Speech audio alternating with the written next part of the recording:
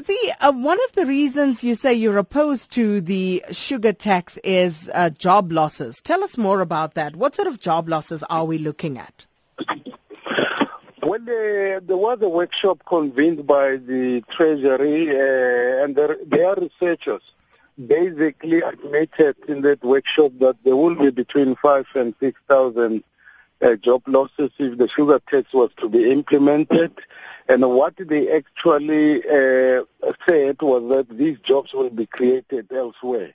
Now, that is a concern that we would have job losses in a country where 4 out of 10 people capable of working between ages of 16 and 65 are unemployed.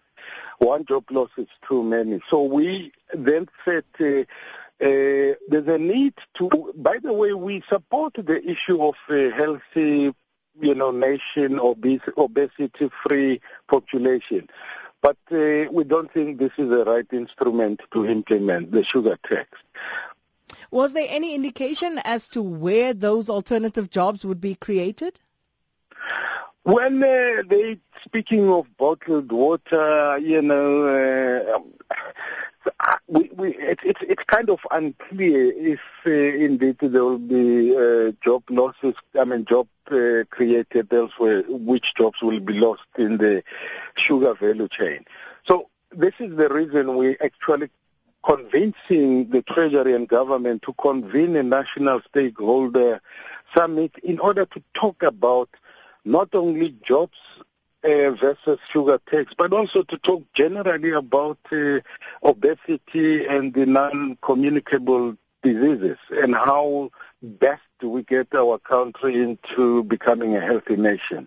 We don't think that tax is the only instrument. There could be other mechanisms to achieve the same objective. So what are you hoping to achieve with this march, Mr. Masemola? Well, firstly, to highlight the issue so that the public should know that we have qualms with this sugar tax for reasons that I've just stated, especially because of job losses. Otherwise, the sugar tax becomes another thin tax like the taxes on tobacco and alcohol. And secondly, to indicate to the nation that indeed we support a call for a healthy lifestyle, for a healthy nation, for an obesity-free population, and that can only be achieved if there's a national stakeholder summit to discuss the same.